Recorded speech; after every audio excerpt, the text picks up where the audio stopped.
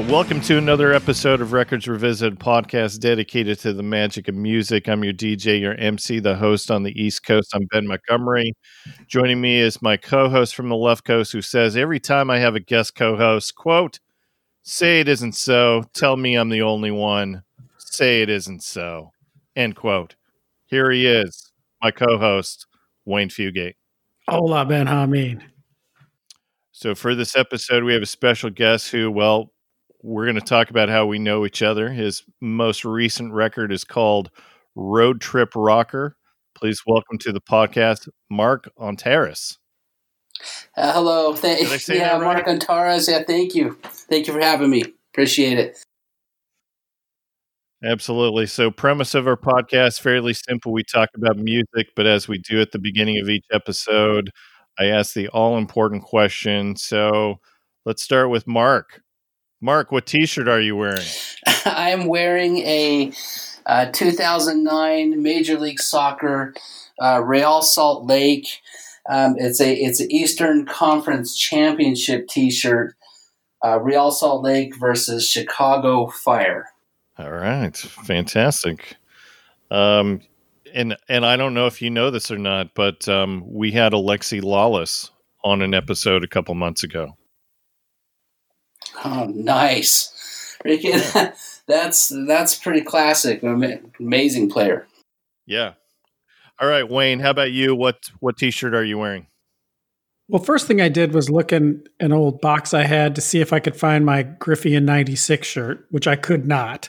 But several Father's Days ago, I got a Mariners jersey T-shirt, the Ichiro Suzuki. So I'm wearing that. Fantastic. And I am wearing not a new shirt at all. So I'm wearing one of my Wilco T-shirts. Sorry, I wasn't thinking of Junior. You were thinking the outfield. You were thinking baseball. I'm so not in that frame of mind yet. I guess probably pitchers and catchers haven't reported yet. Yeah, say it ain't so, Ben. Say it ain't so. I know. I'm sorry about that. All right. So Mark, so we go back to the early 2000s when we both worked at eBay in Utah. Now that you're bringing the Real Salt Lake thing into play. So, the graveyard shift at eBay. Wow. I waited for this one. Graveyard at eBay. Early 2000s, I remember vividly having major trying not to fall asleep the whole night, being up till sometimes we'd work overtime till 11 a.m. And it was kind of I would usually stay up on computer and work in the early .com boom, and yeah, those were some times. Those were some times. You realize it's been 20 years since I left Utah to come to Florida? Yes. Yeah, I remember we sat like across from each other or something. We would just be totally fried from working all night. Be like, hey, what's this email about? What are you going to answer this time?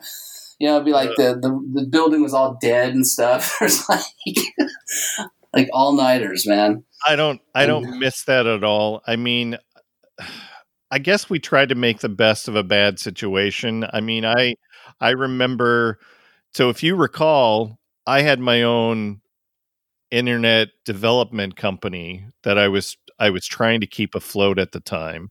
So I was a small business owner at the time, which is why I took this graveyard shift at eBay to pay the bills. And so I would immediately go from there to home, work on my business. I would take a nap, and then my wife would go to work. I would watch my then, 1-year-old, 2-year-old while still working and trying to multitask. She would come home. I would sleep for 4 hours, and then I would go back to eBay and work through the night. And so my breaks, I remember finding empty conference rooms and sleeping on the floor during the breaks underneath the conference table. Yeah, some people would sleep, and then I would try to keep myself awake. If I even dozed off at all, I would fall asleep for hours. So I just would drink extra coffee. Yeah. And we helped a lot of people. There's a lot of good moments there, so a lot of good memories. But those days. After that, did a lot of other similar roles. But yeah, it was a interesting time. Yeah. Did you keep in touch with anybody from there? There's been a few. A good friend Kevin was best man at his wedding. Seen him. He came out and visited me here in Vegas. We went and hung out at Caesars with the Ruby Tuesdays for a bit. This was before pandemic started, but it was good to see him. Keep in touch with a few. Got some Facebook friends from eBay days. So, do you remember Lauren? Yeah, absolutely. Okay, little bit of a goofy guy. I felt like I was his therapist a lot because he and his young wife were going through some domestic issues while he was at eBay. And one of the things that we used to do to try and crack each other up and keep a little levity on the shift was so we answered emails, and sometimes the questions were so absolutely stupid that you just needed to counter with a stupid remark back. And so we would pretend as though we were replying to those stupid comments, and then we would print them out and show each other what it was. Well, one time he actually accidentally sent one of his sarcastic responses. Do you recall this at all?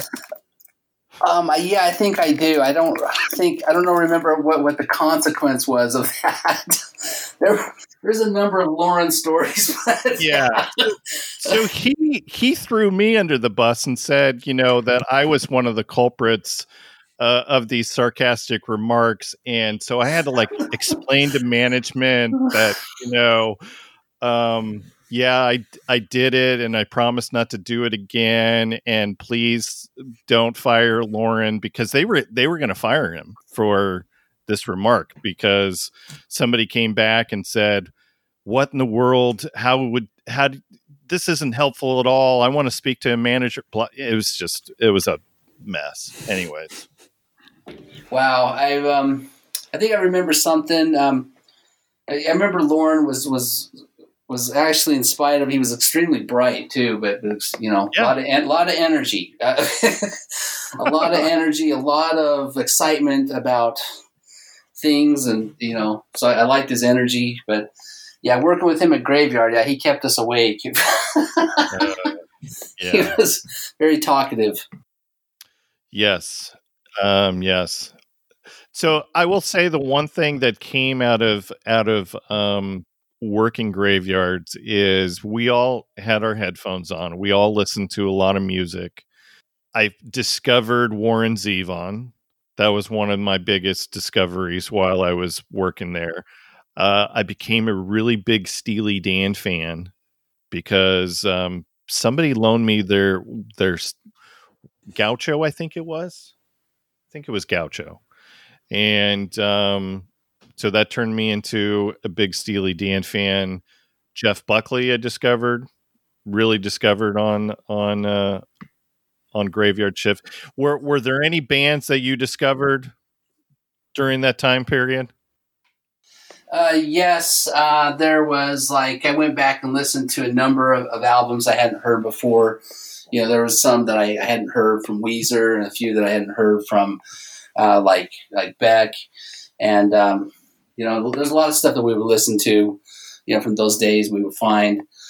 Kind of like the older formats better. After that, I started getting into vinyl, started listening to some other, Band of Gypsies and things like that. So that's currently, I'm into tape. I've gone into a kind of a tape phase recently, but yeah, I remember digital too. Huh? Yeah, I noticed that because with your new album, so you ended up doing a bunch of cassette tapes for this release. Yeah, it was a lot of fun. It was like reversible cassette, and I'd never printed one before, so I wanted to give it a try. And the sound was done with the tape sound on later on all the tracks, so that kind of fit too. And then it was nice to listen to on the cassette player; it had nice sound to it. Yeah. So I got to ask you, because I remember us having conversations about you creating music back in the day. Are you still doing everything? Like all the instruments are you? Yeah, I mean, unless I'm collabing on a show or something. But yeah, it's most of the time it's just me. I've had a few collabs where somebody will join me once in a while if we email back and forth or something. But especially lately. I've been doing a lot of other work, but yeah, it's mostly just me mixing in Logic and cutting all the tracks and just kind of working on it till it's done. It sometimes takes months, Yeah. How many channels are we talking about for some of these tracks? Up to 16. There's Okay. I can go up to 16. A lot of times I'll keep it. I use a summing mixer, so I'll keep it around 8 usually. And then just kind of pan everything depending on what it is, and add some tape sound. So what comes first, or does it depend on the song? It does depend. I mean, sometimes some songs will start with a riff, other times it starts with an idea or a lyric. Sometimes with singing. It just kind of depends on what's going on. A lot of times I start with beats or sometimes a keyboard. It just depends. All right. So what number album is this for you total? Because this is the first one under the Mark moniker, but I know that you've put out a bunch of stuff over the years. So what number album is it? Yeah, I mean, all indie labels, Sodacon music label. Jeez, how many Sodacons? So Get Jar was the first. And then there was, I did do Trifecta. That was with the band Sodacon, and then let's see what was after that. Electromagnet. I think that was the last one I had. Yeah. Friend Can Follow, Electromagnet, and then on to Silver Knuckle, and then what was after that was SOSV1, SOSV2. You just like taking on different characters. Nobody's heard of any of these, but yeah, that's so I think about 8 or 9, like not maybe 10 or so with the recent one, at least full length. I've done some EPs too, but I usually do full lengths.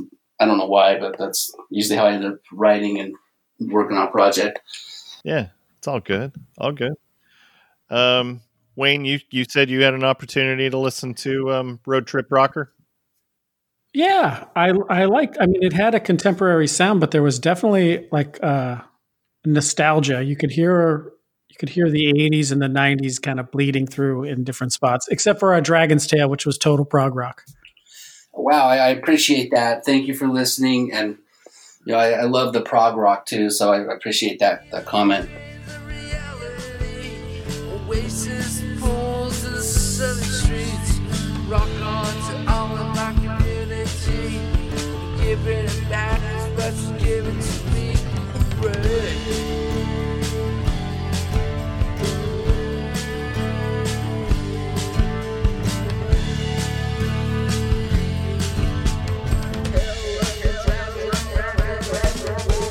Tell of the dragon to hell the smoke. Tell of the dragon, head on the smoke. Tell of the dragon.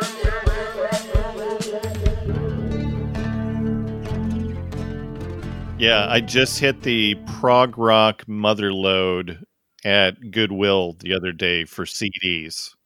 So there were a couple early Peter Gabriel CDs. I found 3 older pre Phil Collins as the main vocalist CDs, including the live on Broadway or something like that. guys know which one I'm talking about?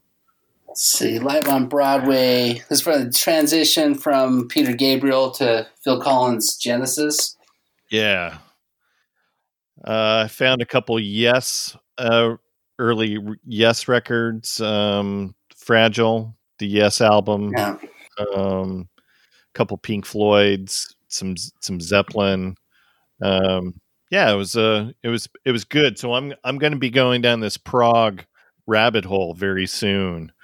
All right. So we'll see. We'll see. And I also bought some Dead. Whoa. First time I've ever had Grateful Dead in my collection. So I bought some Dead because Nice. yeah. So we'll see. We'll see. I've been to they came through. I remember them coming through Salt Lake in the '90s too. So that was it '95, right, or early '95? So right before Jerry died. Yeah, I remember that, and I remember hanging out with some friends. We went to the parking lot. There was we danced to James Brown with the Deadheads, and it was pretty awesome, man. Had a good time, ate some food, yeah. Played some hacky sack. we probably did. Yeah, there had to have been hacky sack at a Dead concert. Come on.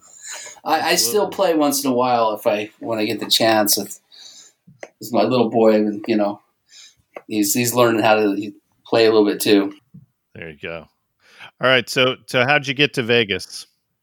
Catch me up on the last 20 years. Oh, pretty much. I lived in Vegas when I was back in '96 for a little bit. So I liked living here then. Been in Salt Lake for a little while, but had the opportunity through work. I was able to come down. So we was like, yeah, let's give it a shot. We liked what we were finding with places. And so, yeah, we just made a decision. I've been enjoyed living in Magna. Been in for a while, but decided let's give it a try, see how we like it. And that's where we are. Very cool. How is the scene there? Because I remember Utah not having much of a scene. In fact, you got an opportunity to open for some pretty cool people because you were one of the few, the few that were making music in that time period. Like you opened for the Eels, right? I remember that. The Eels? Is that the Eels? I don't believe so. I would gladly claim it if it were true, but no, I can't say I ever opened for the Eels. All right, I misremembered that thing. All good. I did play the band I was with. We did open for the Flies in the '90s. That was it. Yeah. The Flies. Yes. Yeah, I think I've heard of the Flies. That was an amazing night. I remember the Park City. It was kind of a dark room. It was crowded. We played our set. It went pretty smooth for a set. I mean, pretty much that was it. I mean, we used to play with few bands in town, old Wooden Slat days. So, that, and I played in Perigee and did a bunch of solo shows too. Yeah. How is the scene there in Vegas? Are you doing some shows there? We went out to the Artisan and played some open mic. I was able to. These guys had a band, Bama, and they were playing, and I was able to play some songs, and they just played right along. They were excellent musicians. So I went and played there maybe 5-6 times, and then also, playing around. I got a busking permit for Fremont, and, something to do. It was back up, but it's and I've just been recording. Very cool.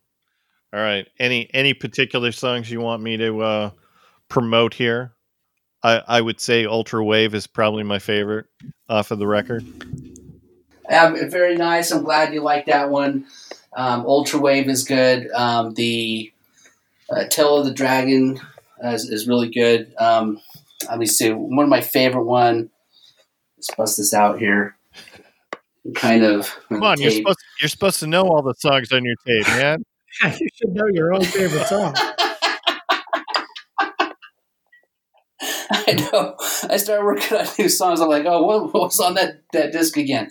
Let's see. I put you on the spot, didn't I?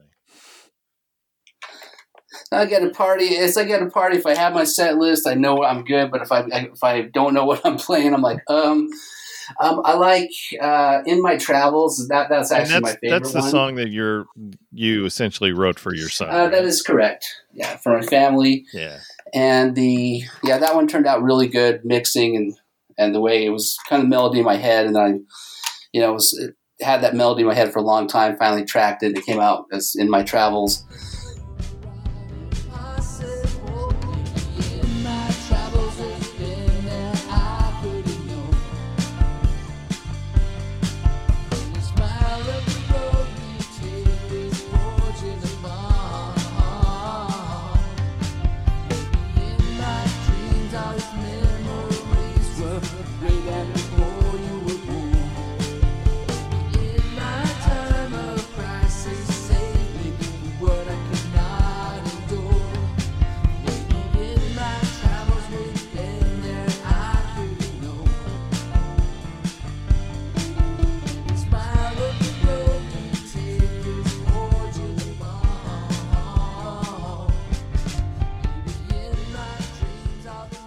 And then Don't Know What's Best is actually probably up there as one of my favorites as well. That one just talks about, things that happen and, people trying to control your life and a lot of problems I had with that stuff happening. That really glad I've left that in the rearview mirror.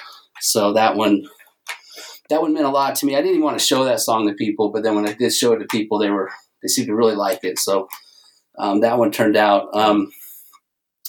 And I like Never Gonna Change, the last track as well. Definitely people need to go check out Road Trip Rocker.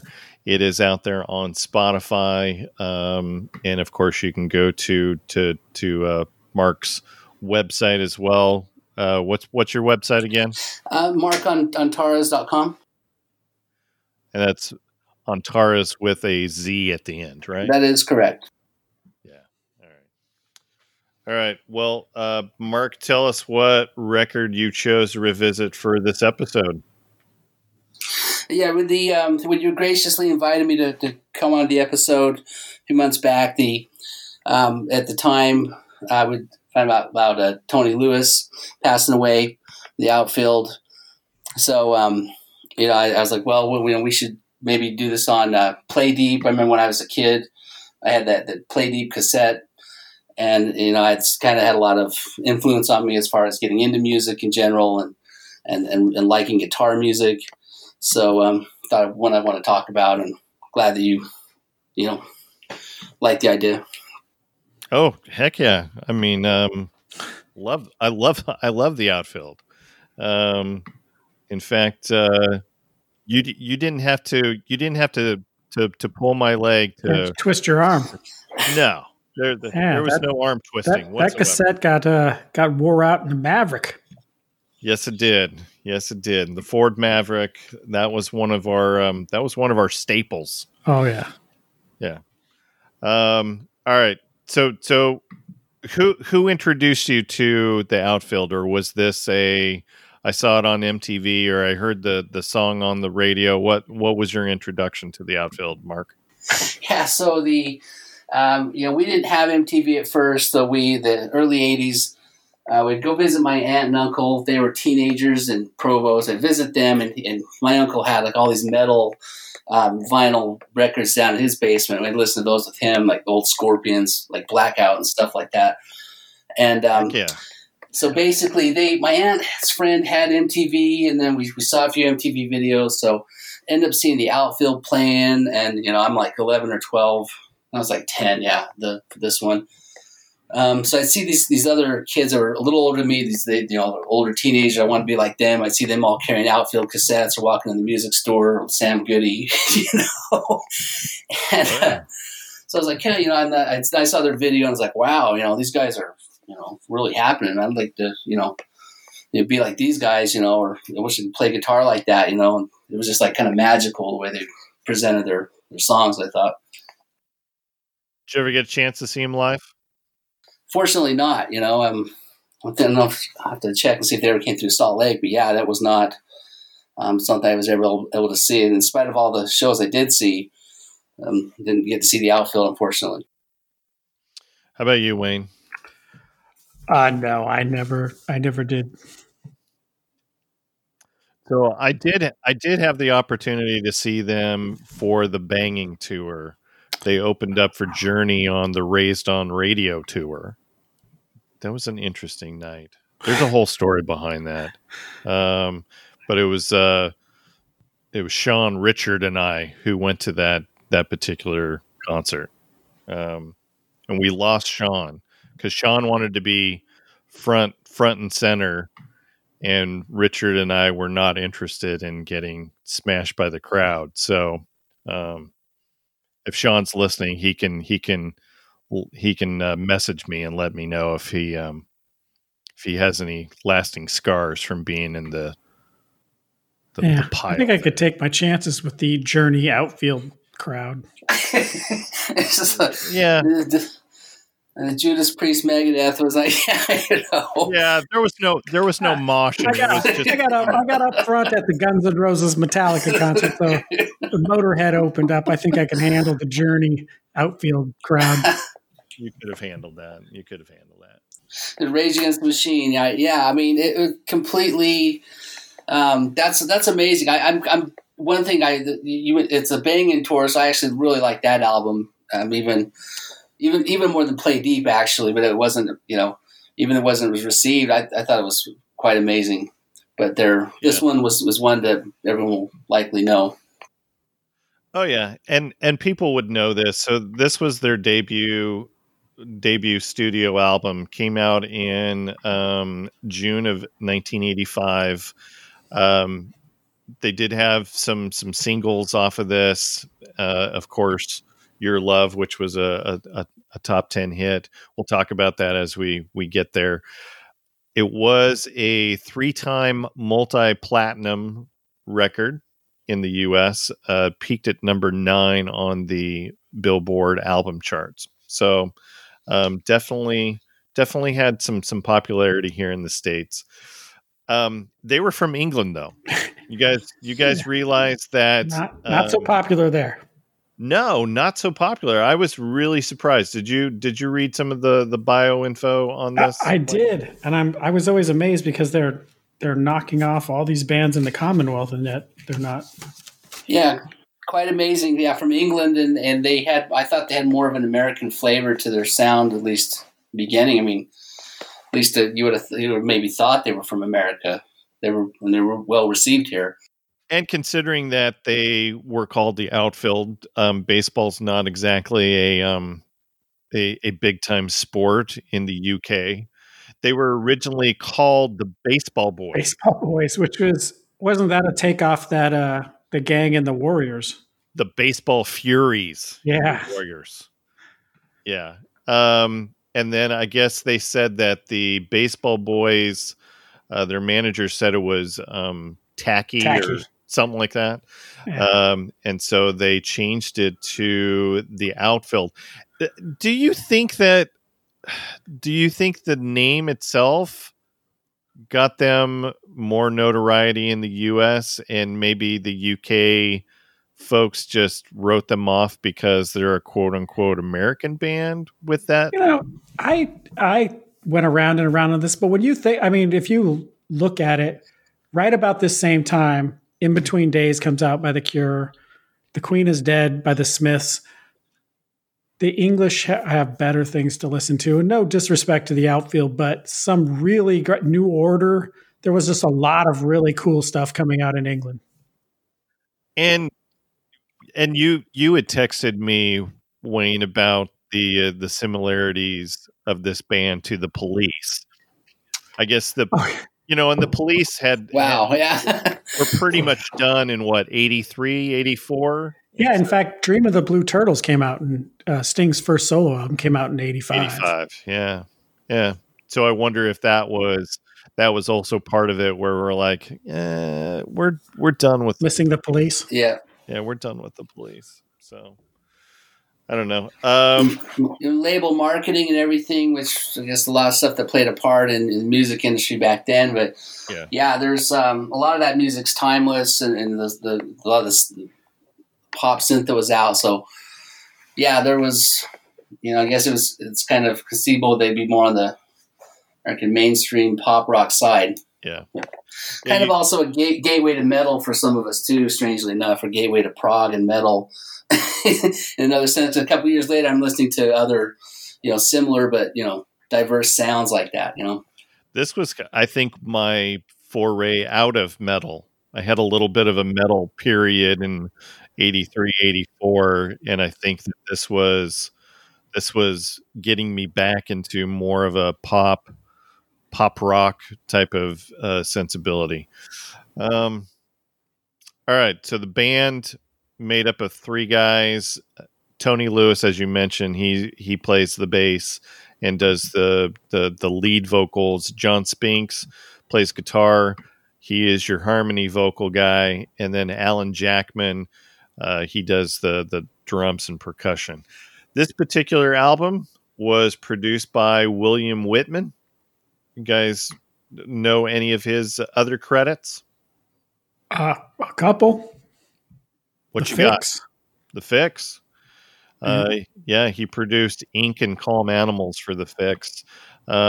He also did Steady Nerves by Graham Parker. Yeah, that's a good record. That is a really good record. And he's got some credits with the Hooters as well. That's right. I don't think he produced any of the albums, but I think he engineered some of them. And here's kind of, he's still around. He serves as the musical director for Cyndi Lauper's band. Oh, wow. She still tours. Yeah. Well, she did. And hopefully will again. Yeah, hope so. Executive producer is Rick Chertoff. And since I just brought up the Hooters, so he's got some ties to the Hooters because he knows Rob Hyman and Eric Bazilian. Yep, former guest Eric Bazilian. So he produced Nervous Night, One Way Home, and Zigzag for Hooters. I'm trying to remember what else he's done. I know that he started with Clive Davis, if I remember right, with Arista. I think he did some editing or some remixing for some of those guys. I don't know. I didn't do enough looking at Rick Chertoff. He is the 5-time Grammy-nominated producer responsible for producing hits like Joan Osborne's "One of Us," which was written by. Oh, you know what? 10 seconds ago, I could have told you. I just drew a blank. Eric Bazilian. Come on. Okay, that's what I said. I was like, we had him on the show. It's killing me. And some Cyndi Lauper songs, including "Time After Time," "Girls Just Want to Have Fun," and Wayne's favorite song from the 90s, Sophie B. Hawkins' "Damn, I Wish I Was Your Lover." That's so true. Actually, I don't know if that's true. Do you like that song though, right? I don't know how you would not like that song. I love Sophie B. It's good. All right. We talked about Bangin'. So to Mark, you brought up Bangin'. Did have some chart success. Since You've Been Gone, that was the big hit off of that. Voices of Babylon came out in 89. That had a few minor hits, but yeah, that was about it. It's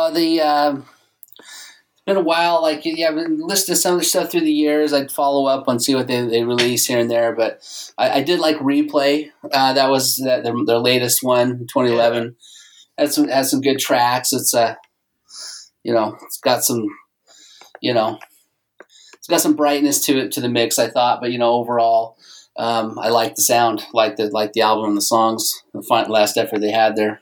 And that came out a couple years before John Spinks passed away as well. Yeah, it looks like in 2011, right before 2014. Yeah, and then unfortunately, Tony passed away at the end of 2020, and so really it's just the drummer. So outfield they're retired for sure. All right. Anything else?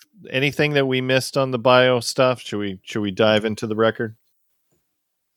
Yeah, let's dive on in and see what goes here. All right, let's do this. So as a reminder, our scoring is based on number of songs on the record. Wayne, how many songs on this record? It's the perfect number for a record, 10. Which means top song is going to get 10 points. Next favorite song, 9 points, on down to lowest score of 1. Let's kick this off with Say It Isn't So.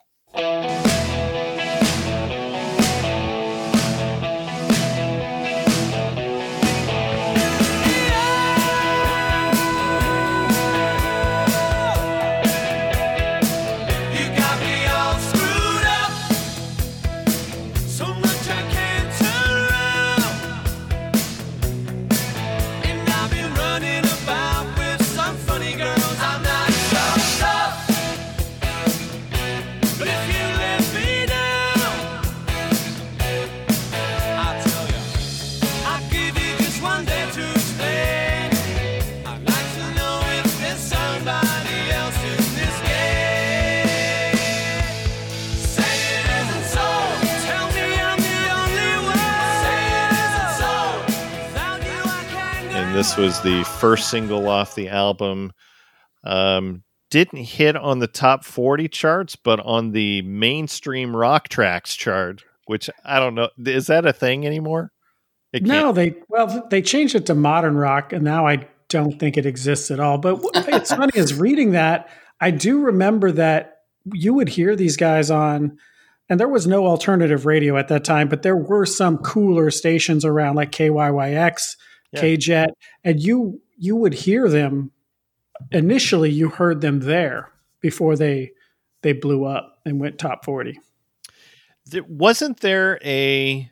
So I remember the first time I heard this song was on a recorded VHS tape that Sean had recorded off of didn't HBO have some kind of alternative rock type of video program, or am I totally?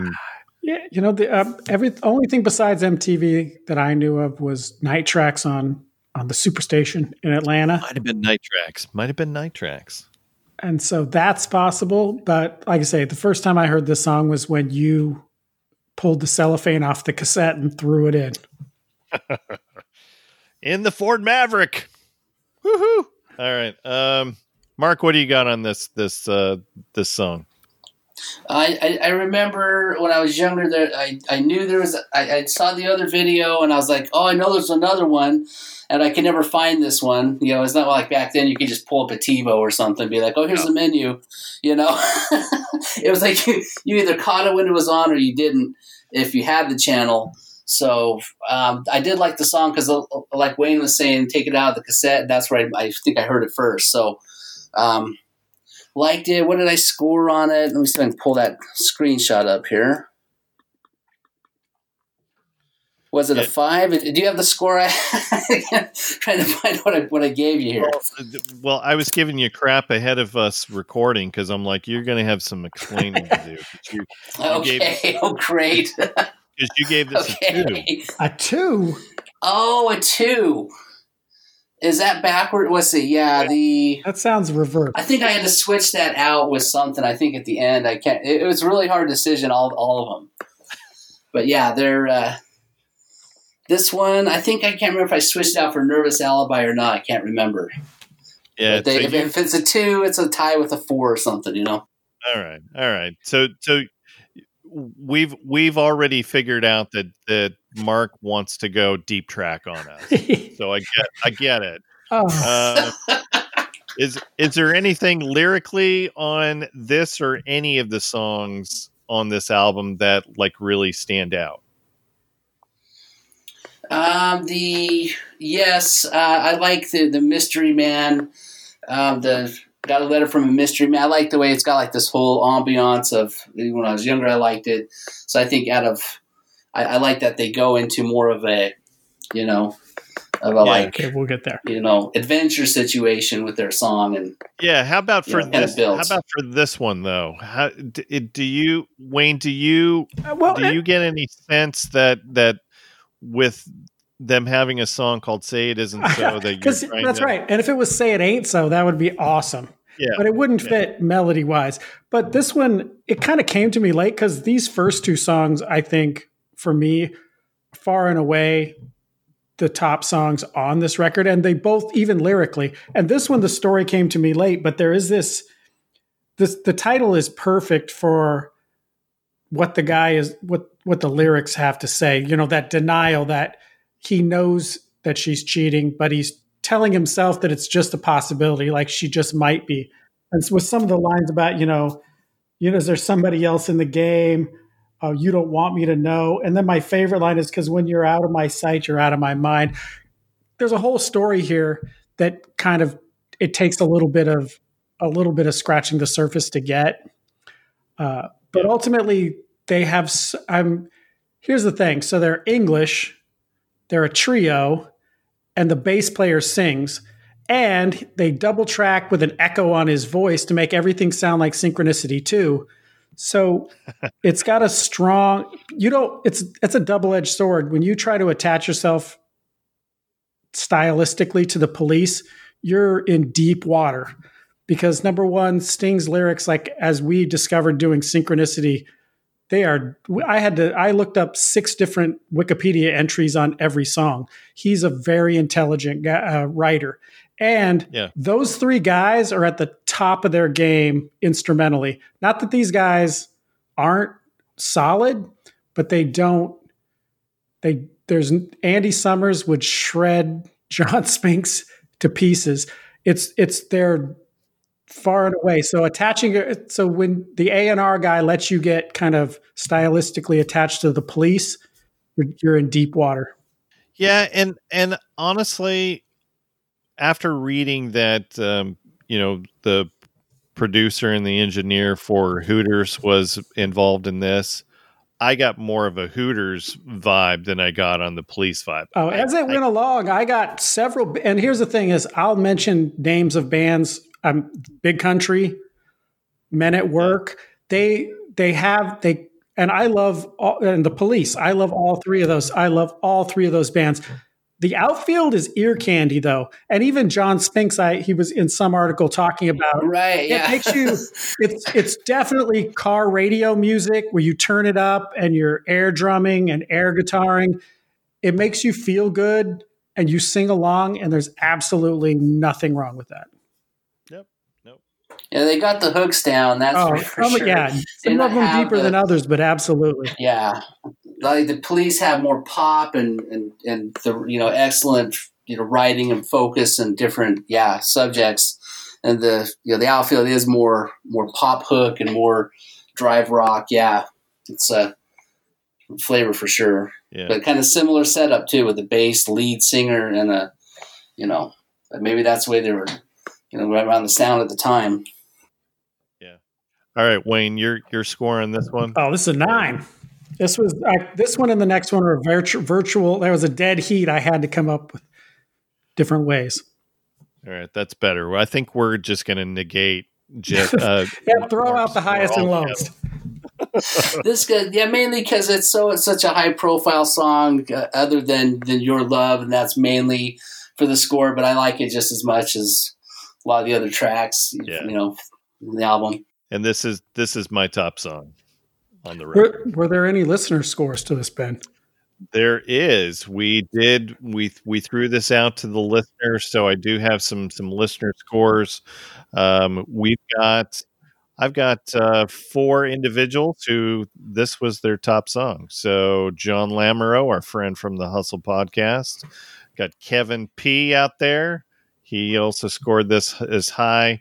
Dave Greenberg, this is his top song. And then new listener Derek Johnson He also scored this a 10. And then our friends Alex from the Sly Dog podcast, he scored this a 9, and Tony K, one of our fans out there on the Twitterverse, this was his 9 as well. So, spoiler alert for the listener scores, this was top song. So, Mark, you are definitely on an island with your with your score. Odd man out. And you can tell he's not fazed at all by that. Okay, so yeah, I had to grab some water if you asked me a question here. No, we're good. All right. Next song is Your Love. Josie's on a vacation far away. Come around and talk it over. So many things that I wanna say. You know I like my girls a little bit older. I just wanna use your love tonight. I don't wanna lose your love tonight.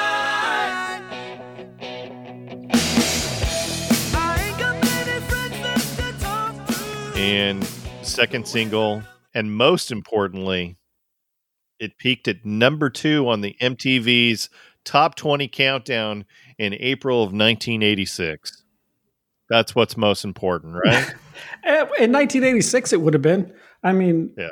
That was a big deal. Like I say, the first 2 songs are like they're virtual dead heat. And this one does have a cool story.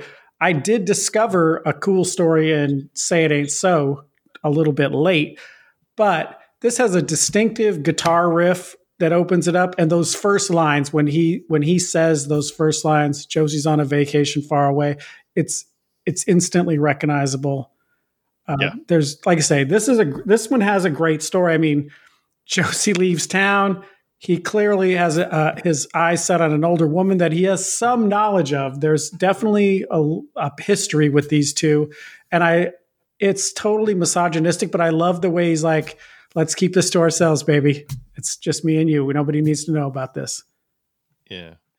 And I like the fact that he's going for the girls that are a little bit older as opposed to the knack who they went the other way. Yeah. And is it just me, but I instantly conjure up an image of Jacqueline Bisset every time he says that.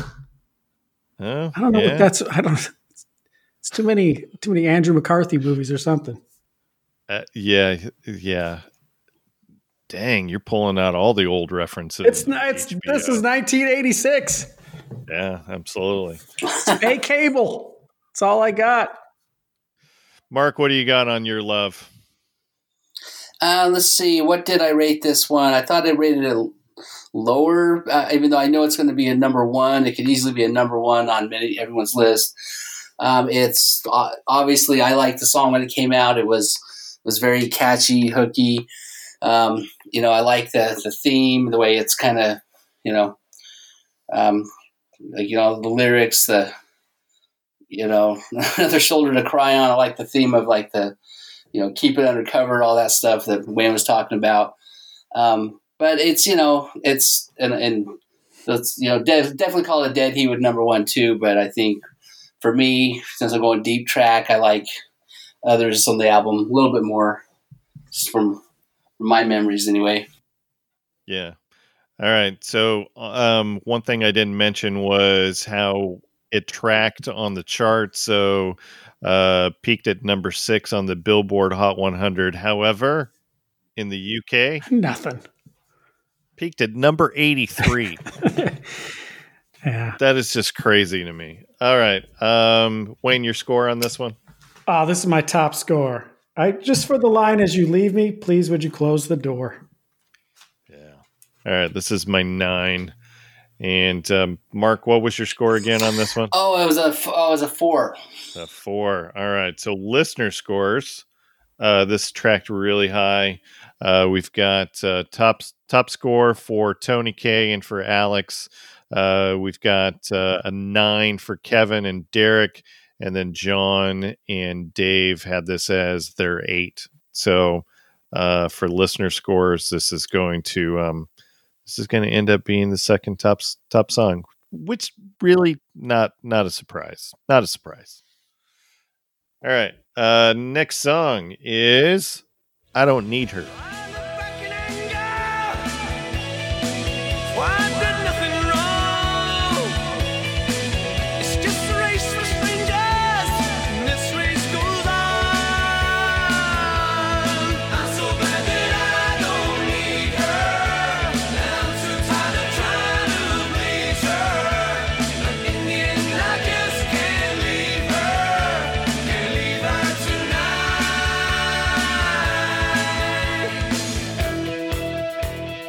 Usually when we do these episodes, we dig in pretty deep into the lyrics.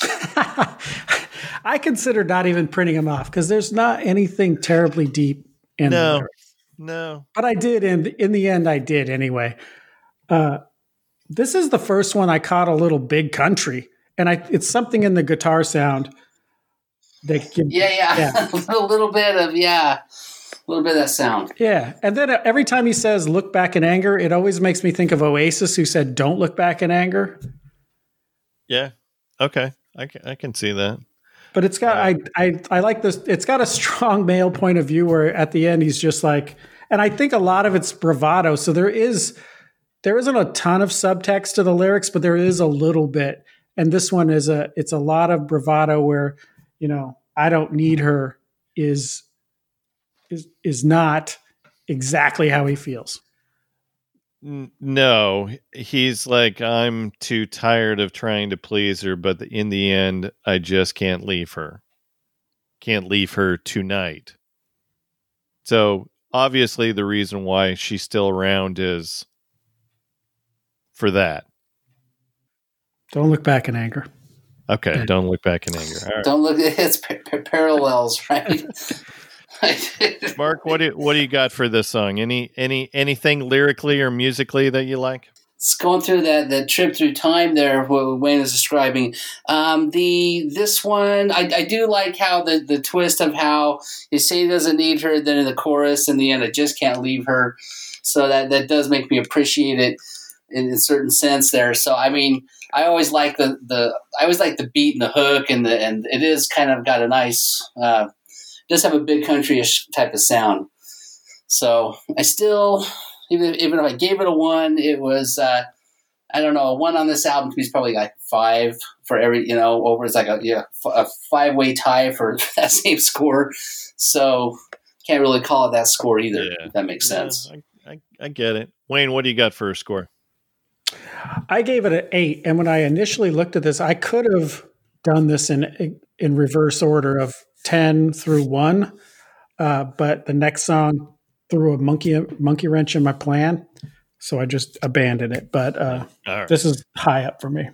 There we go. All right, this is my 7, and then looking at listener scores. So John Lamoureux has this as his 9.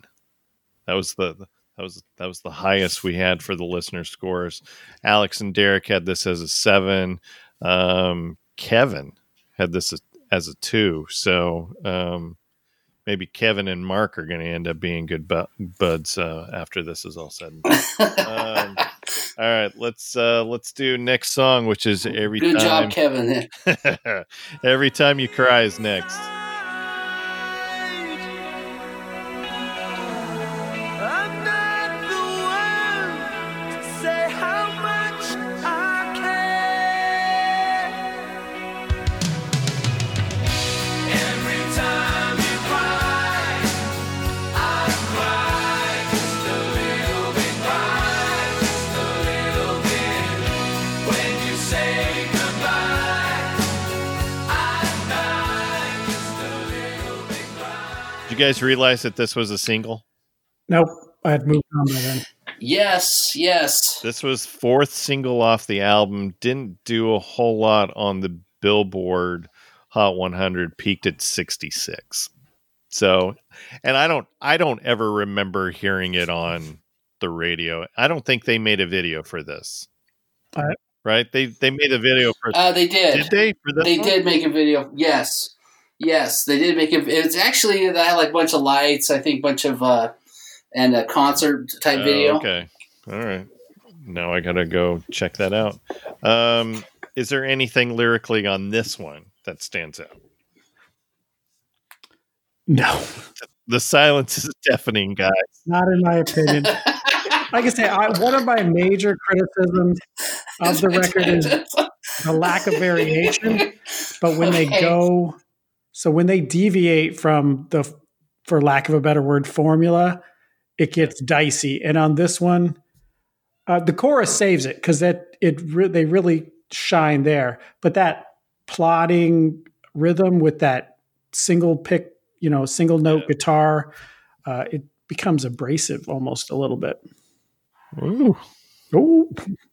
Yeah, there's a bridge section where there was some decent chanting, singing, or some chorus singing. That's kind of done in like a mellow kind of way. I like that section of the song, but overall wasn't. What I give it here, which it's like I gave it around a 3. Because I wasn't very kind of the first 5, I guess, the first 5 tracks as much as the rest. Yeah. But all right, this is my 2, and I do like this song. It's just compared to some of the other songs, I get what you're saying. The verses, the musicality of the verses is not super strong. I know what they were trying to do. I just don't think that they completely pulled it off. So Wayne, what do you got for a score on Every Time You Cry? Also a deuce. Like I say, there's nothing terrible about any of this. I mean, they're just trying to have a good time. And like I say, not everything is got to be Neil Young. Not everything has a metaphor or a subtext. No, not everything needs to be written by Morrissey. All right. Kevin P. I wish everything was. okay. I know. Kevin P was the highest for the listener scores. He gave this a 7. And everybody else tracked around the 2 to 3 to 4. Alex and Tony gave this a 4. Derek and John 3s, and Dave gave it a deuce as well. All right, next song, 61 Seconds. 61 seconds is all it takes for the night to find me. Be more than 1 minute late. There's a clock on the wall, a mirror reflecting it all. Just an image of photograph. Whoa. There's a space in a frame. You imagine a man with no name. I can. So I have my oldest son who does the he puts together the sound clips for me. He created a meme based off of this where it was Anakin Skywalker saying liar to 61 seconds because this song is actually like 3 minutes and something long. And they stretch stuff out. This one, even a lot of these songs aren't lyrically dense, but they stretch them out with some instrumental breaks to keep them moving along. And sometimes that works better than others. I really like this song. This is the one that gave me a very Who Can It Be Now, very Men at Work feel without the sax, which I absolutely love Men at Work. And Colin Hay is one of my favorite singers. And there is something about Tony Lewis that fits right in between Sting and Colin Hay. That's good company, though. No, that is excellent company. Yeah, that's really good company. There's a clock on the wall, a mirror reflecting it all, just an imageless photo. This one, that lyric, I really like. And this and the beat and the driving beat, it does have kind of that Men at Work, kind of feel to it. But it's also like they start getting a little introspective, or at least to a little extent. There's they start getting into some areas that are beyond your normal, shouting at ladies sort of track, Right. From the 80s. Right. So yeah, they started getting a little more deeper here. And this track always had a nice hook to it. Were you making a Ronco microphone reference there, Mark? Ronco microphone. Oh, okay. So Gosh, yeah, I just dated myself. Never Mr. mind. Microphone. Yeah, Mr. Microphone. Remember Mr. Microphone? Okay. No. All right, Pocket I'll shut up. fisherman. Anything? Oh, it's kind of. Not sure I'm following that. All right. All We'll right. shut up now. All right. My score, believe it or not, is an 8 on this one.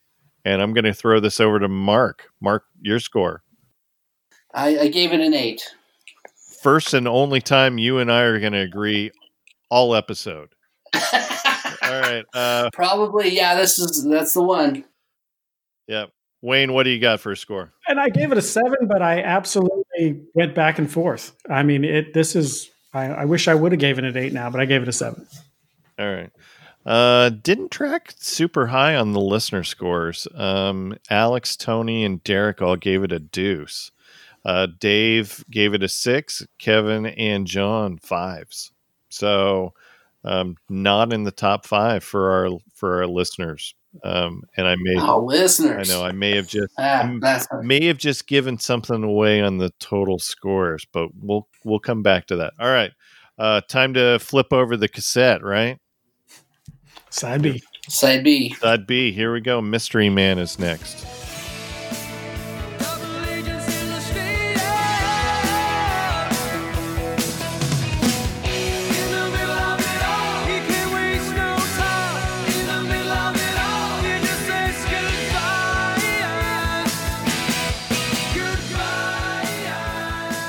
And Mark, you made mention that you like the vibe and the lyrics to this. So what is it about Mystery Man that you did? Well, as a kid, it was probably my favorite on the album or close to it. But the my favorite is now for sure, just over time. But the lyrics are kind of smaller, but that doesn't matter. I like he's on a mission in Mozambique. Room is wired, so I guess they're getting into more of a Tom Clancy sort of or something here, like a espionage sort of.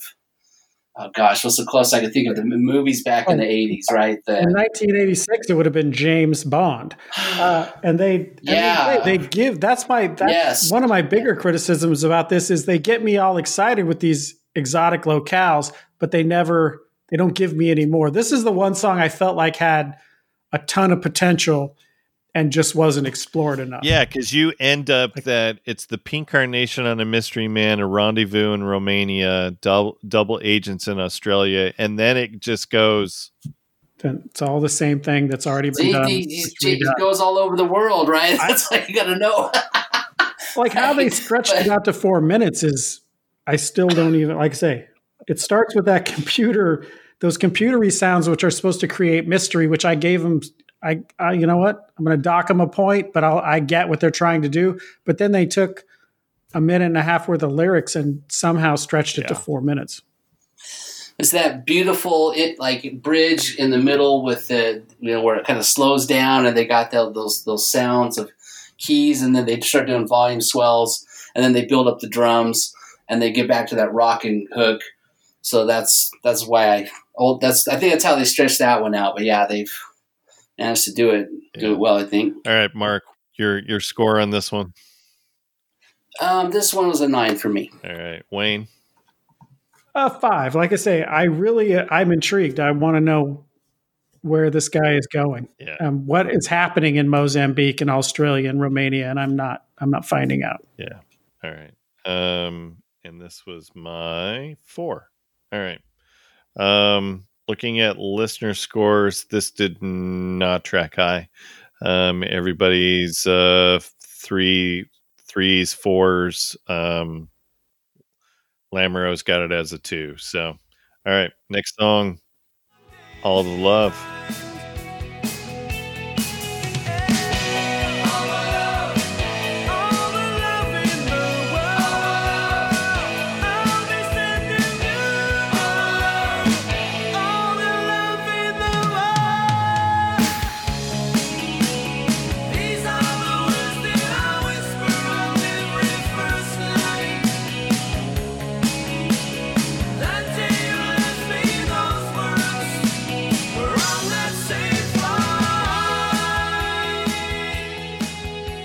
and this was third single off the album, number 19 on the Billboard Hot 100, and it did get some play on the old MTV. I didn't see what the peak chart position on the MTV countdown was. I'm sorry, I should have done. And I will say this: I watched all 3 videos just recently today, and Tony Lewis's mullet gets bigger and bigger every video.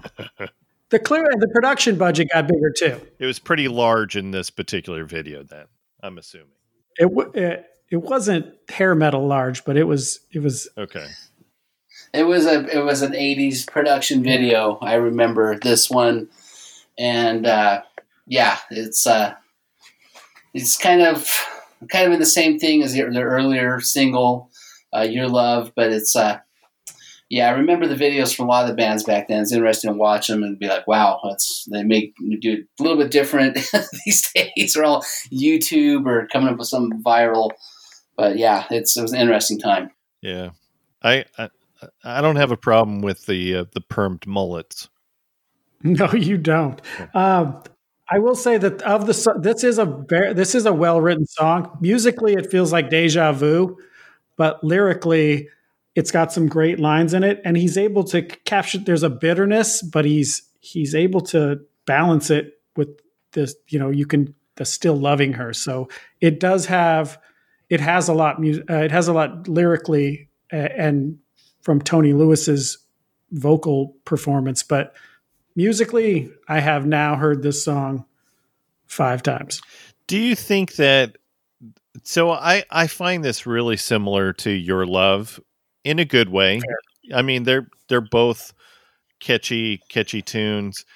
Do you think that if this were the first single or the second single, do you think it would have charted higher than the number 19 that we're seeing?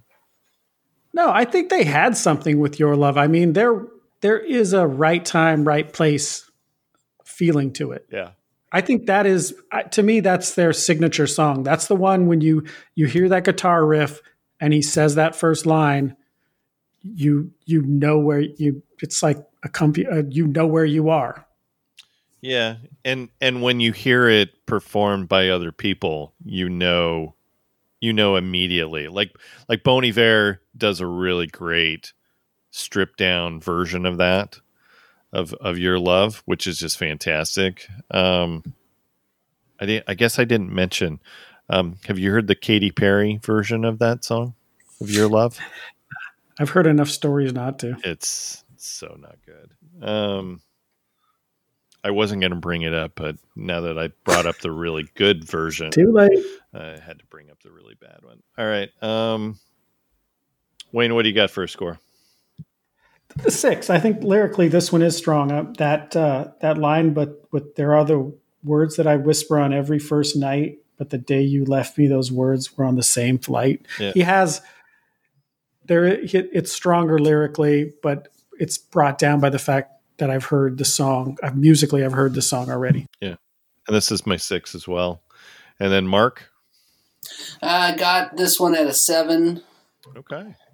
I like the guitar tone, the solo. I think if anything, it establishes a consistency in their sound. Yeah. For the album. Yeah. Yeah, for sure.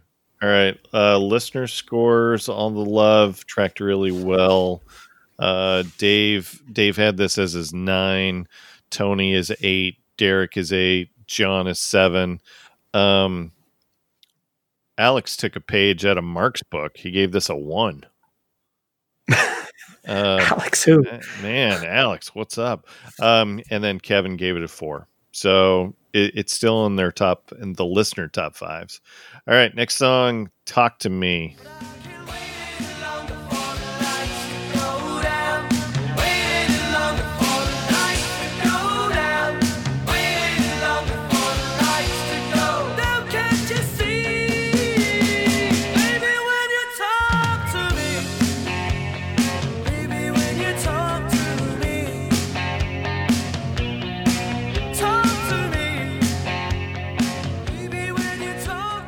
And Mark, talk to me.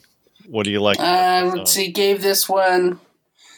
Ended up giving this one a 6. The I don't know. I don't know if this was when I switched with Say It Isn't So. It's just, like I said, it was hard to kind of juggle them. But this one, I would put into the list with that one, and also number 3. I Don't Need Her. So why are you giving this a little bit higher score than some of the hits? Just because it's got like kind of this like more of like a swingy guitar vibe to it. It's not so. It's just got a little bit of a different feel. So I like that one. I like the bridge to it. Is it a bridge or is it another verse? I can't really tell. Is that the "I call you up on the phone, nothing to say"? Yeah, I'm in a trap, sealed by your lips, that kind of deal. Yeah, I like that, and that's my favorite part of this. I could say the double track vocal with the echo. I don't know. It's starting to wear thin at this point, but there is a little bit of that 88 lines about 44 girls in the melody that I always like. Yeah, it does have a nail. Yeah, I like the chorus build up too. Can't wait any longer. So that's it's got I think it transitions well. Yeah, I'm trying to think. It's not Hooters. This feels more like a Survivor song. Don't you think? I'd say at some points it feels like a Night Ranger song. I can. I've already heard some Men at Work, The Police, Big Country. Yeah, you've already. So Talk to Me, or All right. This is my 3. Wayne, your score? I give it a 4. And then Mark, what was your score again? Which for Talk to Me was 6. Yep. And then listener scores tracked really well. So they're in the 6s. And Kevin and Alex gave this their 8. Dave and Tony their 7s, and then John and Derek 6s for them. So tracked really high on the listener side. All right, Taking My Chances is next.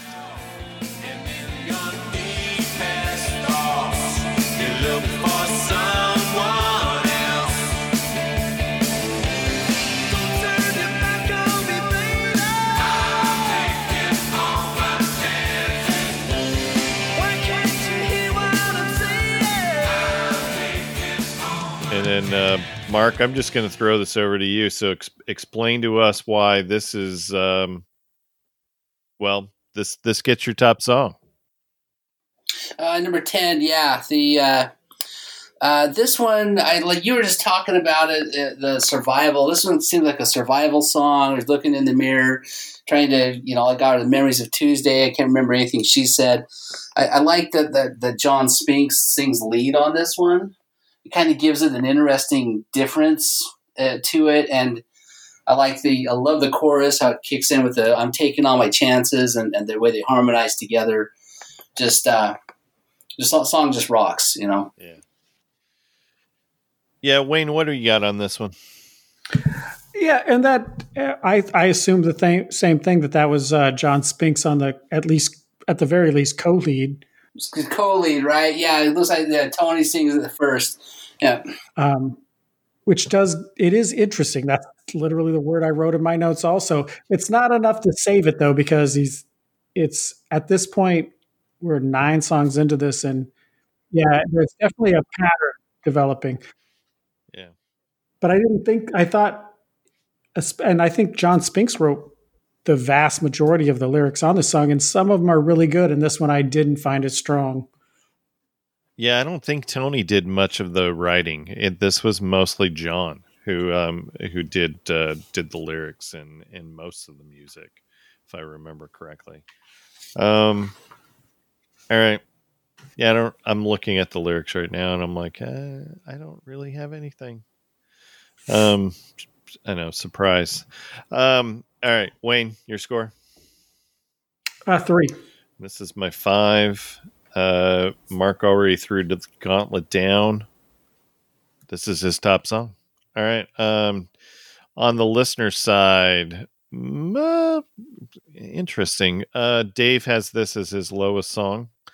Alex, Tony, and Kevin had this as their 6, John his 4, and Derek a 5.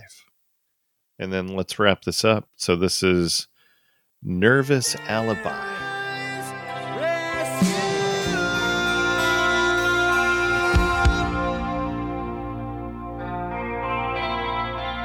Another nervous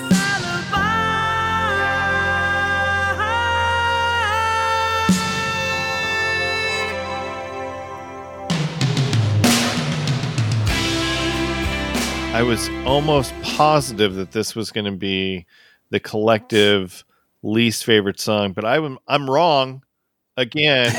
Mark, I'm throwing this over to you. Why is this not your least favorite? Number 5, all the 5s down to 1 are probably a tie, really.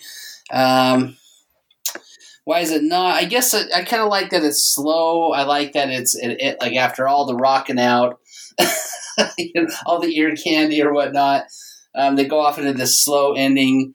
Yeah, it's a little misogynistic for sure. So I don't know. It's not my highest on the list for sure, but it's it's about all I got on that one. Yeah. And is her real name Cherry, or is he being misogynistic at that? Yeah, I think he's being snide. Yeah. I think so too. Which is why I tanked it. I gave this my 1. And for me, this is the ironic thing about this. So my biggest criticism of the album is that it lacks variation, and the first 9 songs either sound alike or similar to each other, and then when they do something completely different, it's horrible.